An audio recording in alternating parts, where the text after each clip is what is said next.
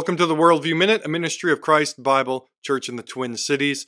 As we begin looking at the Christian worldview, as we start to think about what does it really take to build the foundations? Where does it start? Where do we begin with trying to understand what the Bible has to say about life? And the answer is, well, really pretty obvious. Genesis 1:1. In the beginning, God created the heavens and the earth. And that is the genesis, pun intended, of the Christian worldview, that God spoke the universe into existence. And this is something we have to understand. Where you begin ultimately determines where you will end up. And we're going to cover that in another video later on. But the Bible starts with this doctrine of creation ex nihilo. That is, when God created, when he made the world, he made it in such a way as that he only used what was within himself, his own abilities, his own character. God didn't take material like you and I do when we make things, but rather he created out of the abundance of who he was and who he is that he uses his nature, his glory, his power, and then that is then put onto his creation. His creation reflects back the nature of God. So in the beginning, God created ex nihilo, out of nothing. He used nothing outside of himself to make everything that exists. And that this universe, therefore, is not one with God. God is not one with the universe, though but he is different and distinct, or he transcends the universe. And this establishes for us this absolutely essential truth that Peter Jones calls that the universe is twoism. There's a two-ness to the universe. Right? If you believe in naturalism, if you believe that everything is ultimately material, then you believe in a oneness universe, that there's only the natural, nothing supernatural, that the universe began with a singularity that somehow went boom, and out of that came everything that then exists. But this means that everything that exists can be reduced to that singularity, that there's an inherent oneness to the universe. We could call this naturalism versus naturalism and supernaturalism.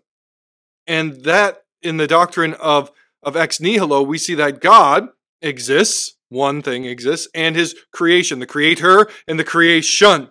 And that is an inherent two-ness to everything then that exists. And the doctrine of ex nihilo really establishes for us three critical truths if we want to understand the world rightly. The first is this: God is God, and you are not. I'm not. Creation's not.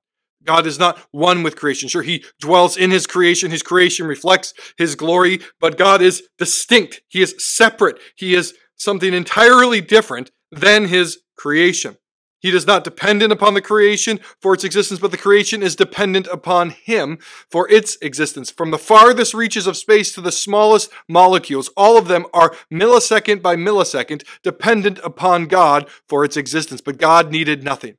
God did not create because he needed something to create. He did not create because he was lonely. He did not create because he needed worship or love or community, but rather the God who is there, whose Father, Son, and Holy Spirit lacked no good thing, but merely created because he wanted to. The second thing that this establishes for us is that the universe is real. Philosophers in their infinite wisdom, as it were, not really, but they sometimes wonder, is the universe real? Is even our interaction with the universe real? Are we stuck in something like the Matrix? Is this all just an illusion? Is this an illusion of God's mind? Is this an illusion of our mind? Does our mind actually interact with the universe, or are we only interacting with our conception of the universe? And Christianity bursts through all of that high academic nonsense and says God created, and when he created, the universe was there. He created in 6 days, and on the seventh, he rested, and there was the universe, objectively there and distinct from God. And the third and final thing this establishes for us is it gives us a foundation for all distinctions.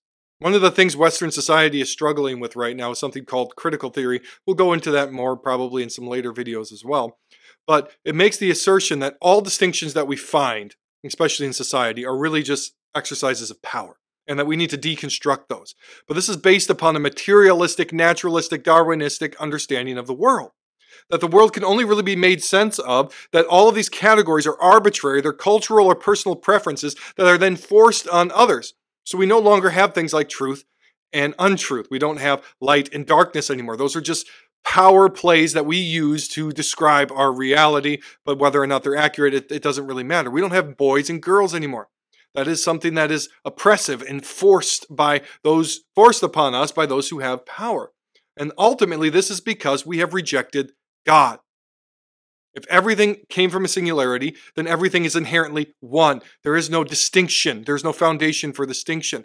Binary things are therefore illogical because everything can be reduced to the oneness of the universe. But Christianity says this.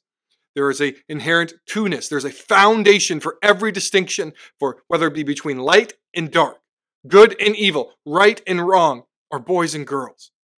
That there's a binary hardwired into this universe. There is God and not God. There is the creator and the creation.